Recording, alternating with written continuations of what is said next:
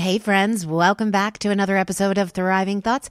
And I'm your host, Dr. Sherry. It's so great to have all of you who follow, listen, share, like, subscribe, and write us amazing reviews. I'm blown away by some of the reviews, so thank you for that. Hey, listen, the music that you're listening to in the background is by my friend Derek Kuretzer. You can check him out through the links in the show notes. So my guest today, Katie Jordan, had an aha moment when somebody asked her if she was happy. And her answer kind of struck a chord in her and caused her to evaluate and change her life. Her answer was this: well, I'm not unhappy. Y'all are going to love my conversation with Katie. We talk about all things like motherhood and work and friendships and womanhood and being in relationships and achieving and politics, y'all. Yeah, I know. It's like a taboo subject, right? We're not supposed to talk about it. Well, Katie was in that world for several years, that cutthroat world, and she has some serious insights to offer us into what happens in the mind of a woman who desires nothing but achievement, to check off the boxes, and to ultimately be happy. But she had to be confronted with what that looked like for her. So, hey, friends, lean in, enjoy my conversation, be encouraged with my friend, Katie Jordan. Good morning, Katie Jordan. Thank you for joining me for the show today. Thank you for having me. I'm excited to chat with you. I'm so excited to chat with you too. Hey, I'm curious. I'm looking at I guess you're in your office right now. Yes. Oh, so what is there's that? A lot happening. There is a lot happening, and I love that about you. What is there's like a pink square with a circle. What does that say? It says Think Pink. Okay. And having been involved in a lot of women's activities over the years, it's actually a sign from Victoria's Secret, from a store that closed down. Okay. But we talk a lot about being in the pink bubble. Okay. And that's basically being in a positive environment, sort of surrounding yourself with people who elevate you. Oh, yeah. So several of the organizations I've been part of, their color has been pink. And so it just sort of reminds me to stay in that mindset. Yeah. And I love the fact that, like, to me, pink is both, it's both pretty and power.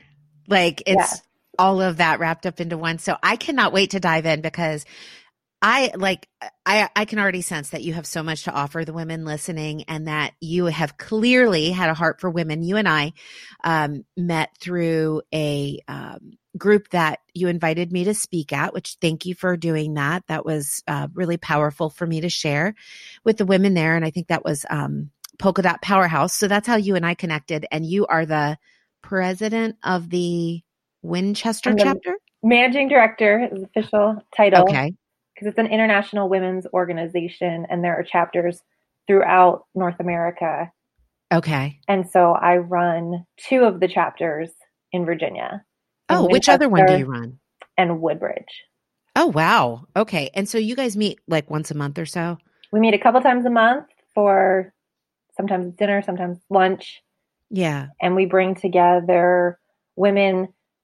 Traditionally, it's business women, but we actually have a lot of women who are involved in nonprofits, or just women who want to be surrounded by others who uplift them.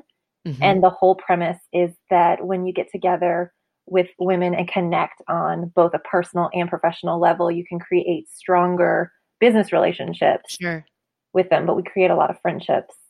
Yeah. And I loved that. I loved the dynamics of the group, and just how the women shared personal details about themselves. There was a lot of talk about kids and spouses and dogs and just life events and stuff like that. So that was really, it was a genuine group. So thanks for having me as a part of that. Yeah, I appreciate you being there and sharing your wisdom. Yeah. So tell me, have you always been involved with efforts to uplift and connect women?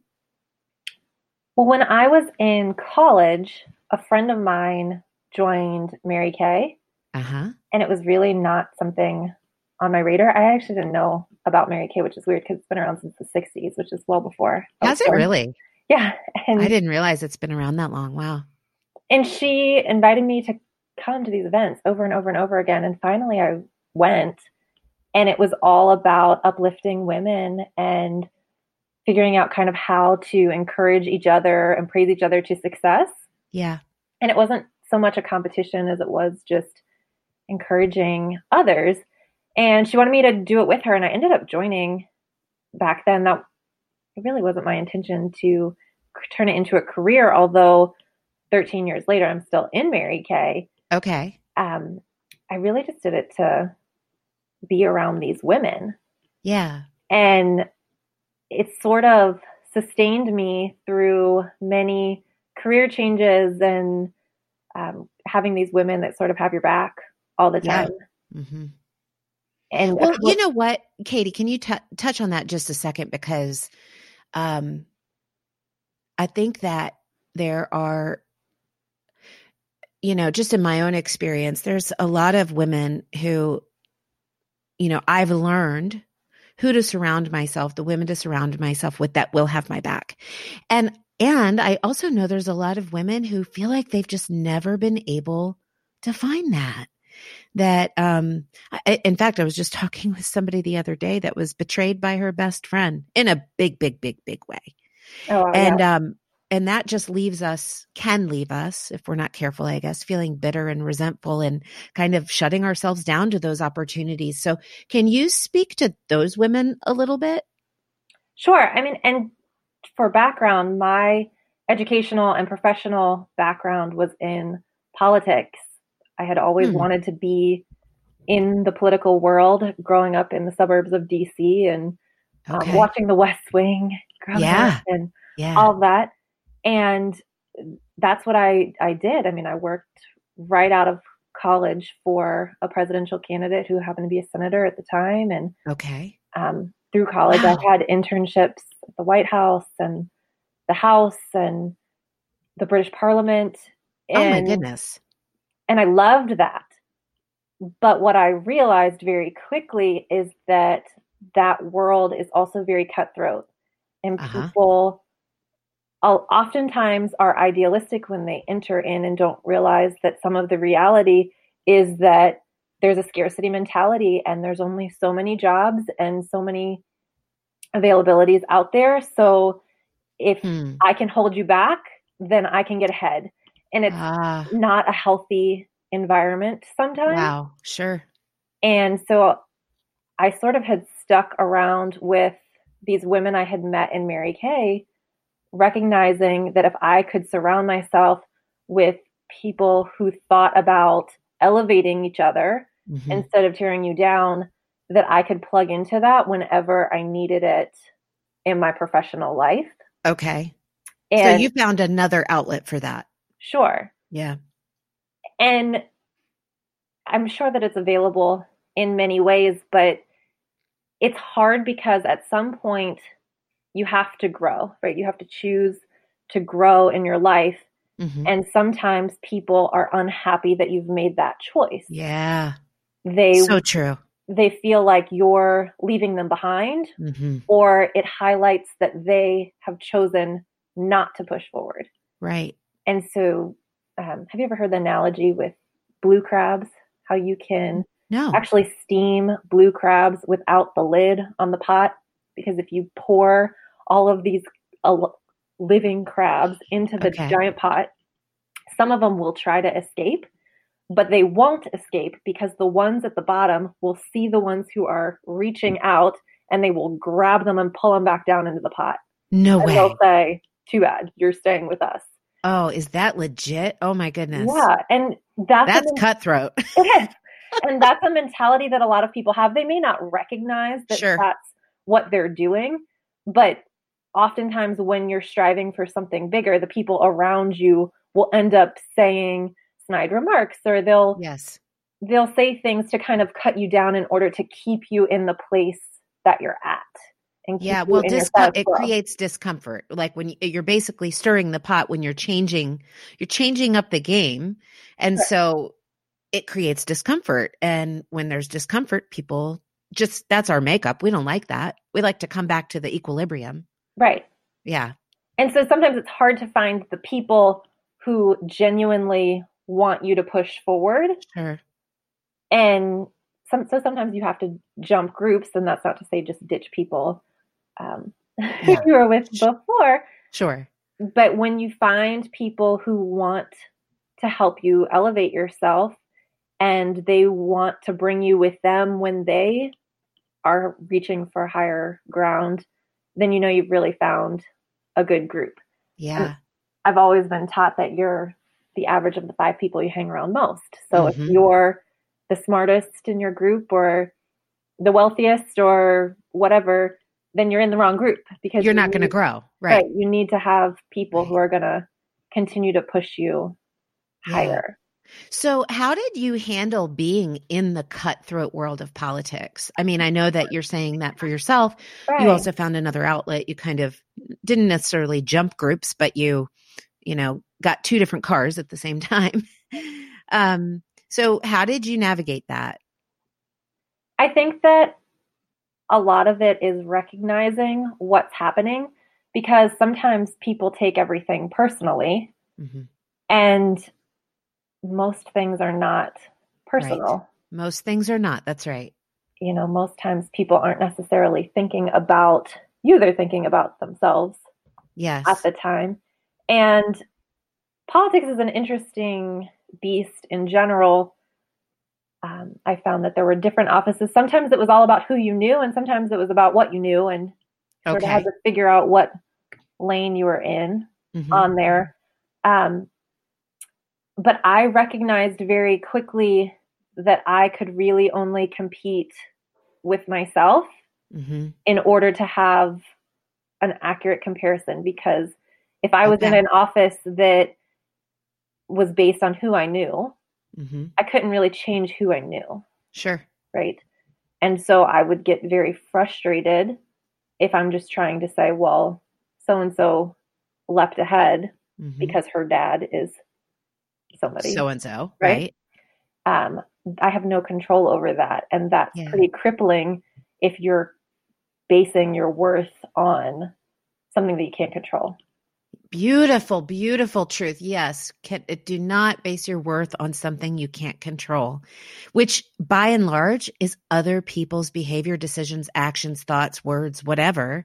Right. And that's where we end up evaluating our worth from. Thank you. That's beautiful. Say that one more time because I'm going to write it down. Oh, now you're going to have to make me remember what I said exactly. Don't evaluate. Don't evaluate your worth. Yeah, you can't determine on your things worth you can't control. based on the things you can't control. Yeah. And so I had to find small wins, basically, on things that I could say, oh, look how far I've come. Look what I did. Yeah. That's fantastic. So why politics? I mean, because I'm sure. So, okay, from the outsider's perspective, I believe people, people are historically divided on issues of policy, period. I mean, historically. And we have this tendency from the outside to think well, if I was in there, then, this is what I would do. This makes sense. This is, and I've always said to people, look, I believe that every person, and I do believe this, although maybe there's 1 or 2 who are actual sociopaths and they never had this intention, but I believe that most people go into politics with a legitimate concern and desire to serve and to change and impact the world. That's what I believe. And I believe that they get in there and they quickly have to learn new rules of the game that are cutthroat, that compromise the integrity with which they first entered office. So from an insider's perspective, is that an accurate perception? Yeah, I think it can be. I mean, I definitely came into it from a wanting to create a legacy, create an impact perspective, and that this seemed like the most obvious and largest scale that I could do it at. Yeah. And I had, since I was little, always said I was going to be the president of the United States. So, yes, I love it. Nobody had ever accused me of thinking small at the time. But my favorite president is a president that most people had never even heard of before. But my favorite president is James K. Polk. Oh, girl. Okay. Tell us about James K. Polk. So the reason that I love him it's so random, is because he actually didn't intend to be president. He was a dark horse candidate. He kind of came out of nowhere. He ran against Henry Clay, who was very well known back then. I mean, Henry Clay's campaign slogan was literally, "Who is James K. Polk?" Because he was nobody. I mean, he was nobody.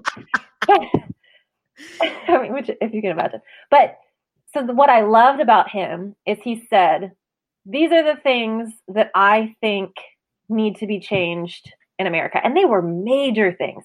He thought we needed to annex Texas. He wanted us to settle the 49th parallel because we had a lot of conflict with where our border was in the north. He wanted us to expand the United States to reach the Pacific Ocean. He wanted to fix the tariff issues. I mean, they were major issues. And he said, "This is what I'm going to do." And people got behind him. They said, "This is a major vision. We appreciate it." And he actually accomplished every single one of the things that he sought out to do in 4 years, which is outrageous. Unheard of, right? Yeah. I mean, he basically got us the western half of the United States. Wow. You know, he went through the Mexican-American War. I mean, all sorts of things. But the point is, he finished all of those things in 4 years. He did what he said. And then when it came time for re-election, he said, "I'm not running for re-election. I've already accomplished the entire vision. It's time for somebody else to put their vision to the test. You know, it's my turn's over, pass it on." And nobody is like that in life anymore, it seems. Nobody wants to pass the torch. No, we want to live forever and we want to reign forever. Yeah. And I just thought it was the most noble thing to say, wow, I could easily be reelected. Nobody accomplishes this much. Right. In this a little bit of time. But he had done what he said and it was time to move on. Wow. And so just growing up, I always wanted to experience those kinds of impacts in life. Yeah. And when I worked on the Hill, there were really great highs, but there were a lot of little things that you don't think about. Like people pour their soul into legislation that never leaves committee, or you know, just they have to resubmit Congress after Congress, and it can kind of be very burdensome just to say, gosh, like, why are we not moving forward? Like, what is with the red tape? And why am I even doing this? You know, I had a little taste of that disenfranchisement when that's, you know, how I experienced it. When I was in grad school, I did a rotation in a county jail in Brevard County, Florida. And I had all of these ideas because that's, you know, what I do, like ideas to change the world in my own little corner, wherever I find myself to be. And I was working with the juveniles who were charged as adults. And I was just thinking, man, there's so much more we could be doing for them, that this does not have to be their life. You know, this does not have to be when they turn 18, they go into general population and there they stay until, you know, 30 years later. And so I remember the sergeant at the jail said, "Okay, go ahead, get all your ideas together, you know, give me a proposal, whatever." So I poured my heart into that. Speaking of pouring your heart into something. And I mean, I did, it wasn't all just fluff, but I presented it in a very, you know, very pristine and thoughtful format from beginning to end of these kinds of ideas that I had that we could implement that cost very little money, that would actually lead to rehabilitation and not recidivism, you know, based on research and some different things that I had done. And the sergeant took one look at it, Katie. He like opened it in front of me. He just opened it and he's like, "Yeah, I'm glad you have a heart for that, but that's not how the system works." And I was so deflated. Now I didn't stop, but I just knew that wasn't a corner that I could change. Yeah. Well, and that's the problem, is that people get discouraged. Yeah. And a lot of people who have great ideas refuse to participate in the process because Right. of all of the obstacles. Right. And so then we lose out on Yeah. the vision of so many people. Yeah, sure. And I was actually at a event locally with one of the Virginia senators had come, and someone brought up that specific recidivism issue. And so I'm going to connect you with somebody if you can awesome. give your ideas. Yeah, well, it's really kind of cool because I have a passion. Let me just share really quickly this story. So I love people, Katie. Like, I see the value in every single person. And when I say every single person, I mean every single person, even those who society deems deplorable or the worst or whatever. And so at the time that I was doing that rotation, people would write in, the inmates would write into the mental health department and they would say, I want to see somebody or whatever. And the wait period was quite long. As you can imagine, we had about 1,800 inmates, and they sometimes had to wait a month, 2 months to see somebody. There were actually 5 of us on staff, which was huge for a county jail. But this one gentleman, I didn't make it out to see him, and I don't know, it was a couple months. And when I went out to his unit, his block to see him, I sat down across from him. And now I was new. I was so green. I was in grad school. I think it was like my first or second year of grad school. But I said, okay. I said, so, what's up? What do you want to talk about today? And he just said, it doesn't matter. It doesn't matter.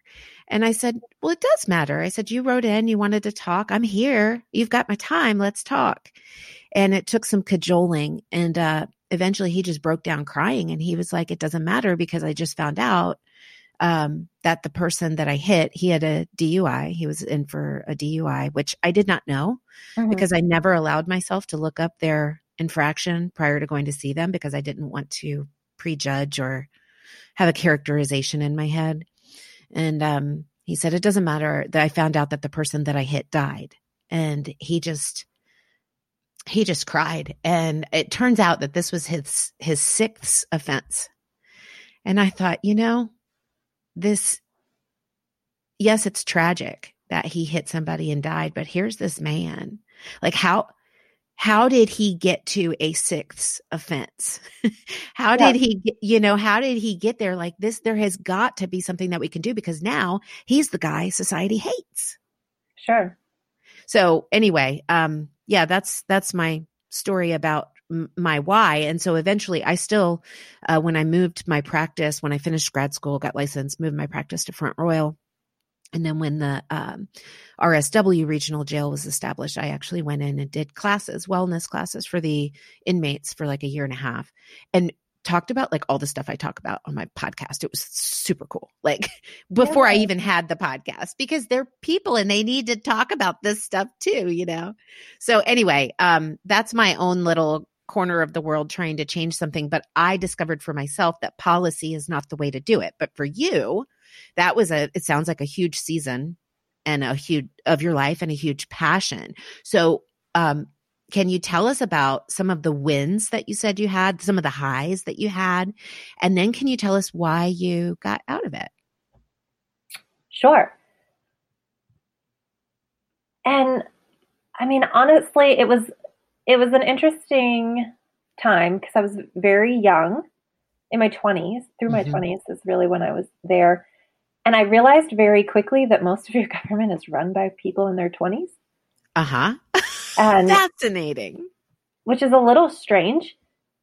For the bulk of my career, I handled appropriations. Okay. So this was back when the federal budget still allowed for direct appropriations. Okay. What we called earmarks. Mm-hmm. And working for a senator, my job was to meet with municipalities and businesses and universities, people who were seeking direct federal funds for whatever project they had. Okay. And it could be everything from dredging in a local community, a coastal community, to creating a different defense weapon system, all of the appropriations bills I handled. Right. And as a 25-year-old, I'm interviewing these people and prioritizing whether or not I thought that their project should receive the federal funds. Our office was basically said for each bill, you get so many millions of dollars to allocate. And it was my job to decide if you got it or not. So I was the gatekeeper to say, yes, you can have these millions of dollars. And it was such a strange thing to have these people come to me, and I'm so young. Yeah. And to have the senator trust me to say, yeah, okay. Now, if he had a strong preference about something, then of course he would exercise it. But for the most part, there was no way that he could sift through every application and figure out what should be a priority or not for our state to receive money. And a lot went into that, but to be given in your mid-20s hundreds of millions of dollars to be such authority for, and I think that people don't realize that sort of thing even happens, right. But at the same time, a lot of people burn out because of the hours and just a lot of ways that you live your life. I mean, a lot of people live from like dinner to dinner. There's like different events being thrown.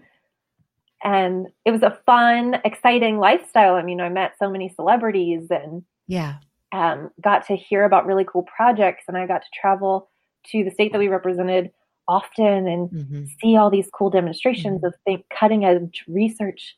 There was this one man who was figuring out how to remove the allergen from peanuts. I mean, like, really cool things. Yeah. And to have somebody find value in sharing what they're doing with me consistently. I mean, it was such a cool experience. Just like in the loop, in the loop at such a critical level. And you know what I love though, about the fact that you're saying that, the country is run by people in their 20s. What I love about that is those people, they're not jaded. They're fresh thinkers. They're limitless thinkers. They're thinkers who push the envelope. And like you said, many burn out, but I don't mind that. I love that people in their 20s are running things. And there are people from all ages, but at a certain point, I think, because your pay scale is not super high in public service, people jump ship to do other things. Or lobbying or more profitable things, but also with the time spent, for me at least, it came down to when I had kids that the amount of time plus the commute didn't make sense for me to be able to raise my daughter at the time. I would really have never seen her. There wasn't a daycare that was open long enough to be there. So I ended up leaving, and it was the right decision at the time. I do miss a lot of it. But what I really missed most was the first senator I worked for had this mentality that was so contagious. I just wanted to be around him. I just wanted to be in his space all of the time. And he taught me so many lessons about how to treat people and how to be open-minded. How he dealt with people from the other party and how many people respected him because he wouldn't go into a debate saying, I've already made up my mind. It was, tell me what you have to say about this, because if there's information I don't have, then I need to know. And that's, that translates into our daily lives.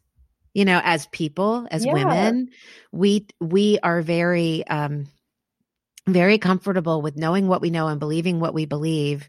And I think that keeps us, that lie kind of that, we've made up our minds. We know what's right. We know what's true. It keeps us from those powerful connections of, I forget how you said it earlier but surrounding ourselves with the people in our bubble that can challenge us, that can lift us up, that can make us greater. And those are the people who don't think like us.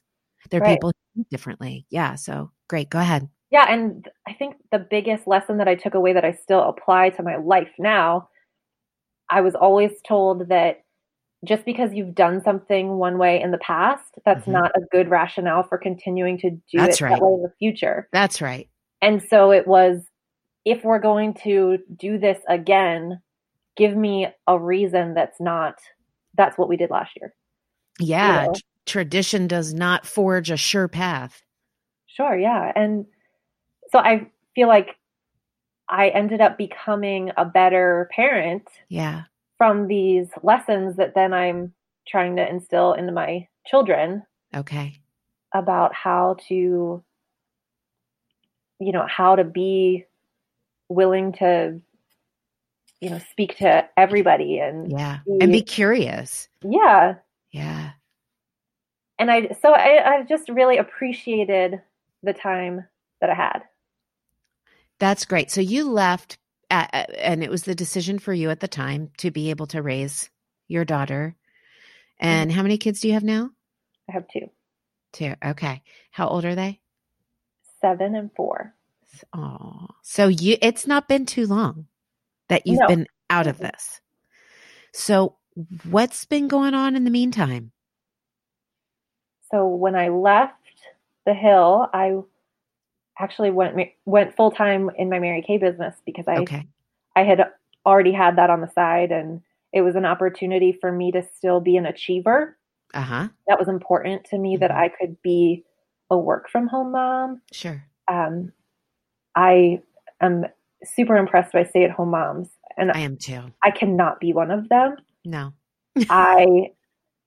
I've realized very quickly that if I did not have an identity based on myself and not based on who I was in relation to other people, that I would drown in, like, I probably would have been depressed if I had to solely be Kennedy's mom or that wasn't my personality. Yeah. But you know what, Katie? I think you hit on something really powerful there, because there are so many women who are desperate. I mean, they love their kids. You love your kid. It's not about love. It's not about how much you love your kids. But the truth is that being a mom is a role that you play. It's not who you are. It's not your identity. Right. It is a role that you play. And I think there are so many moms that are desperate for the permission to have an identity other than being somebody's mom. Even if they still choose to be a stay-at-home mom, your identity is not as a mom. That's what you do, but it's not who you are. Yeah. And you can find your identity in so many things. It was just growing up already having the mindset of, I need achievement and outside recognition. Sure. That's what I craved. Okay. Growing up. I mean, I was valedictorian in my college just because I was trying to figure out a way to get on that, like, the stage, I love your determination. But I ended up being number 4 overall. Disclaimer. Oh, okay. In my college, but 4 overall. So I still didn't make it based on that. But I was a student speaker, so see, I still made it. I was like, okay, I'm getting there. But that's why I chose to have my identity locked into my career at the time. Yeah. And it's interesting because now, being in my mid-30s, what I realized is that I had sort of set myself up to fail early on, in that because I was so focused on achieving and taking the next step, that I didn't necessarily take the time to figure out what I really wanted for myself. Okay. That I was willing to sort of check a box and skip ahead. Okay. So that the drive for the achievement was your identity, but maybe you started discovering that that wasn't all fulfilling. Is that what you're saying? Well, in that, in order to get the fulfillment of achievement, Mm-hmm. I would sort of take shortcuts to get there. Oh, understood. And I did a lot of it through personal relationships. So I Got I it. alluded that I had at 21 I had a very, very powerful resume.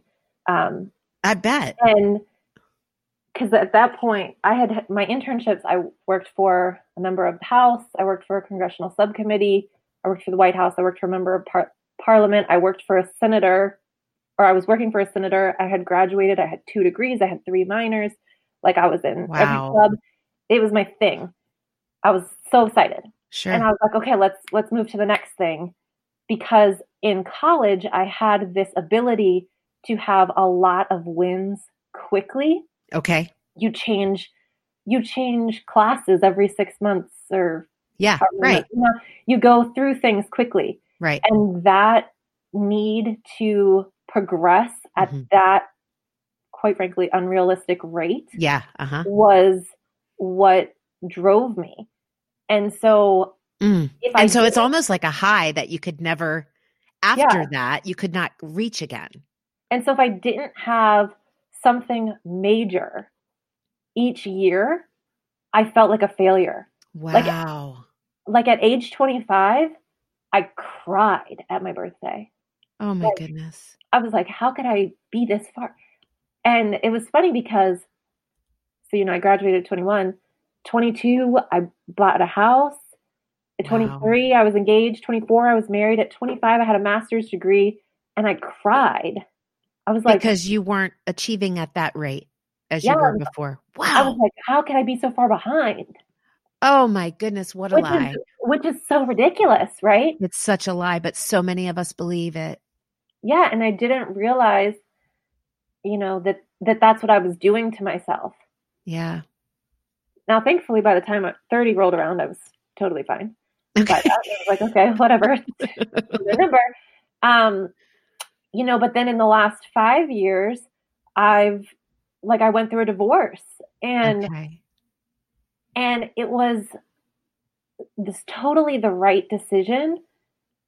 But what I realized is that because I was so focused on all of these boxes to check, that I hadn't really considered what I truly wanted and where I was trying to go. Right. And so I sort of was making choices based on what would look the best to other people. Okay. And wow. But that external recognition that you were talking about. Yeah, because our marriage was such a good story. We had known each other since, I was 9. And oh wow. The Washington Post did 2 stories on our marriage. Like it was so much for outward appearances. Yeah, yeah. And that's not to say that I wasn't ever happy, but I came to realize that I was staying because of how it looked. Oh. And not because of how I felt. And I was being very inauthentic. And how did you have that discovery, Katie? Somebody actually asked me one day if I was happy. Yeah. And I said, I'm not unhappy. Wow. And they're like, that's not the same thing. But to me, it was the same thing because it gave me the ability to stay on track. Yeah. And so it was a conscious choice to stay in my marriage because of this was like the boxes had already been checked. I can't go back now. Okay. But when you're not happy, right, then a lot of things bother you. Yeah. And things build up over time. Yes. And so I realized that because of my need to put on this perfect persona to the Mhm. world, I also wasn't sharing what was going on. Mhm. And so, except for, a few people who were very close to me, Mhm. who had sort of seen fights and, that sort of thing, for the most part, it came as a total shock to everybody that I was going to get divorced. Mm. Because Family, nobody knew what was happening in your internal world. like my family had no idea, you know. It Wow. it was it was so dramatic that my family thought I was having a midlife crisis. Mm. Wow. And I went to a counselor Mhm. to basically figure out what's going on Yeah. and all of that. And she said to me, "You're not having a midlife crisis. Mhm. You've just realized that you're being inauthentic, Mhm. that you've continued to do so, and you're unwilling to continue in that That's path." right. That's right. And so, yeah, it's a shock because I wasn't open about Right. it. And she's like, "But at the same time, how long do you want to keep this going? Yeah. If you know in your heart that it's not right, Mhm.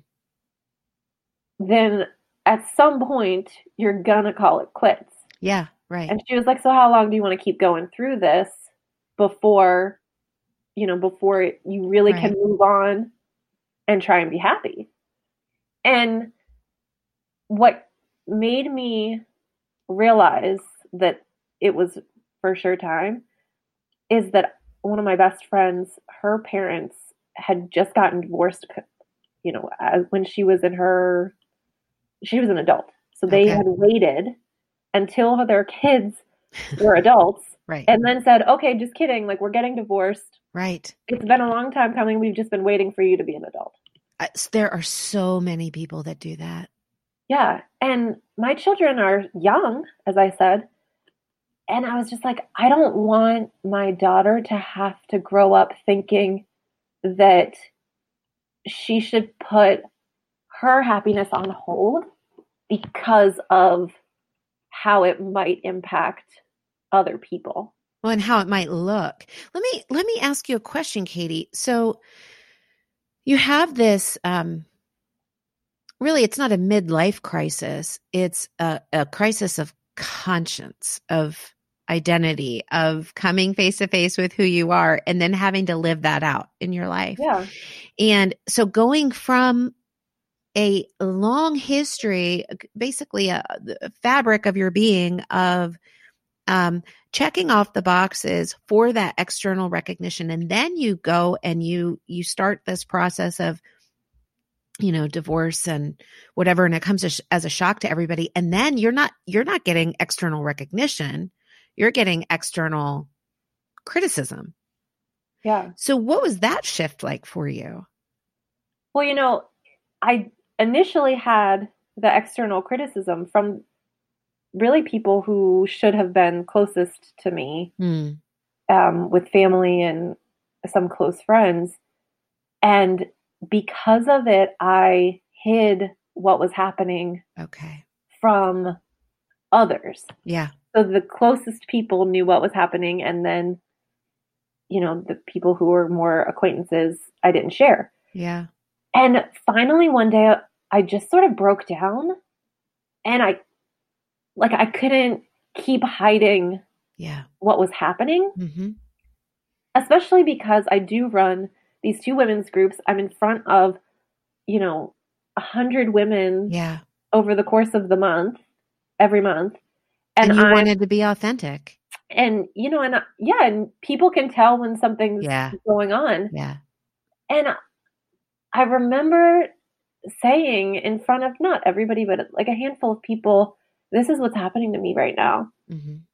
And I was almost embarrassed, Mm-hmm. not knowing how that would go. Yeah.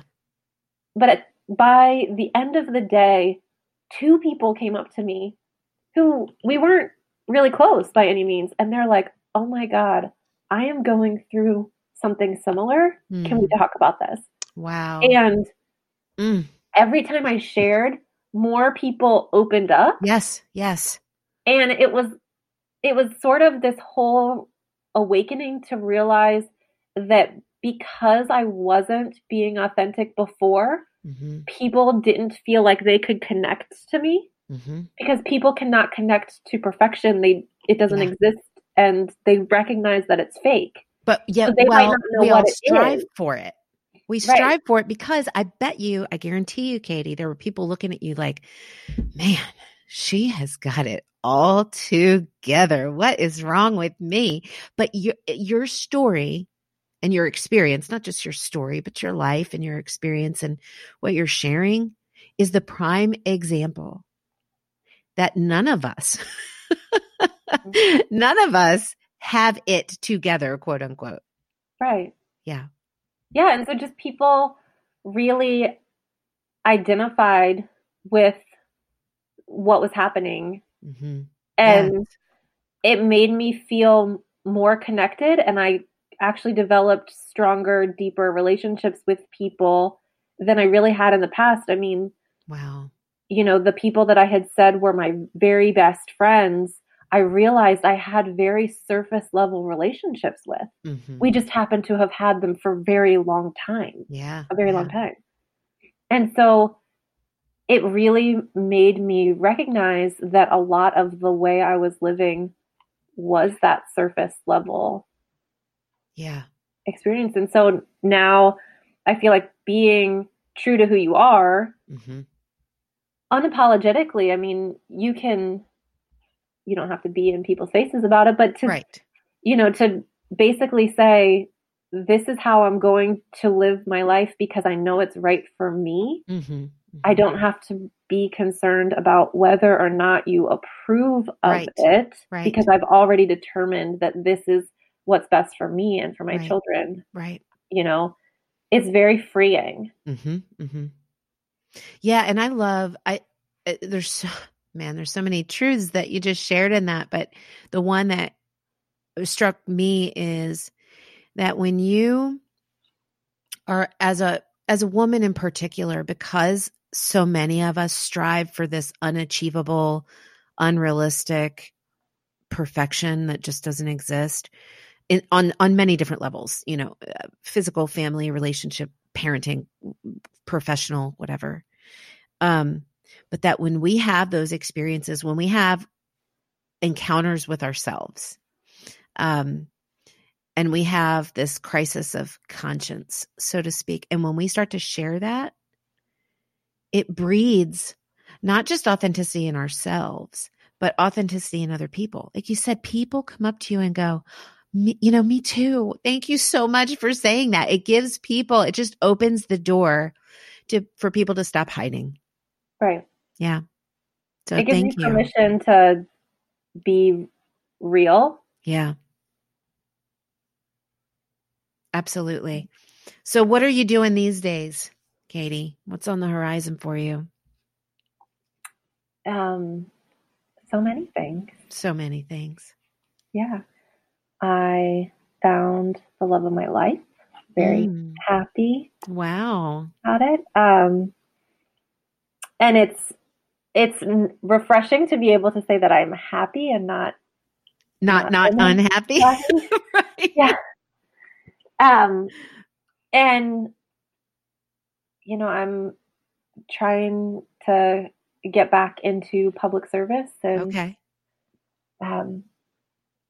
really it's been kind of a whirlwind the last couple of years kind of going through all of this, but I feel a lot more at peace with it. And I think that ultimately I can serve as a better leader. Yeah, for having sure. been through it. Yeah, for sure. Yeah. So you are the master of connection, not just because you're being vulnerable with people, but because that's been in your heart to have the legacy and the impact, particularly with women. So how can the women listening connect with you? How do you want them to connect with you? Well, they can connect with me personally. I'm on Facebook or Instagram. Okay. And Katie Lamb-D Jordan. Okay. Jordan is a common last name. Yeah. And on Instagram, I'm K Lamb-DJ. Okay. I thought it sounded kind of like a rapper's name, even though I'm the most preppy non-rapper there is. But also, I think that all women need a community of others to uplift them. And I love Polka Dot Powerhouse. And it is an international women's organization. So you can go to polkadotpowerhouse.com and find a chapter near you. There's also an international community through there for people who don't have a chapter locally to them that they can still connect. So so even abroad, because we do have listeners abroad. So, great. They do have members from all over the world who may not have a chapter near them yet. Great. Perfect. Yes, friends, reach out to Katie. Isn't she wonderful? You are wonderful. Thank you for sharing your heart with us. Yeah. And so, hey, leave us with one more thing. If you don't mind, I ask every guest to leave the women listening with one truth that you want them to remember when this show ends today. I think that what's most important in life is that you're true to who you know you are without worry that you will be judged for it. They say that life is short, but it's actually kind of long. You gotta go through it for a long time, and it can feel really lonely if you're not being true to who you are. Yes. Love it. Thank you. Hey friends, wasn't Katie fantastic? Oh my goodness. I just love her heart. I love her vulnerability and honesty and bravery. Hey, listen, y'all, this is why I started this podcast, so that we as women can have honest and frank conversations with ourselves between one another to encourage one another that you're not alone. I love what Katie said. People don't connect with perfection. Y'all, sisters, none of us have it together. None of us are perfect. None of us will ever achieve all of the things that we want to achieve. None of us, even if we check off all the boxes like Katie did, will be exceedingly happy. That's just not how it works. It really is all about discovering you, being your authentic self, and in the process, giving other women permission to do the same. So take it from Katie Jordan, our preppy non-rapper friend. So take it from Katie Jordan, our preppy non-rapper friend. All women need community. That includes me and you, sisters. Hey, listen, thanks for tuning in today. If you are an Apple Podcast user, will you please hit the subscribe button and scroll to the section where it says rating and reviews, and just click 5 stars for me, why don't you, if this message has impacted you today, and share it with a friend. Thanks for tuning in, and remember as you go about your week to speak truth over the lies in your mind so that you can thrive in any and every circumstance.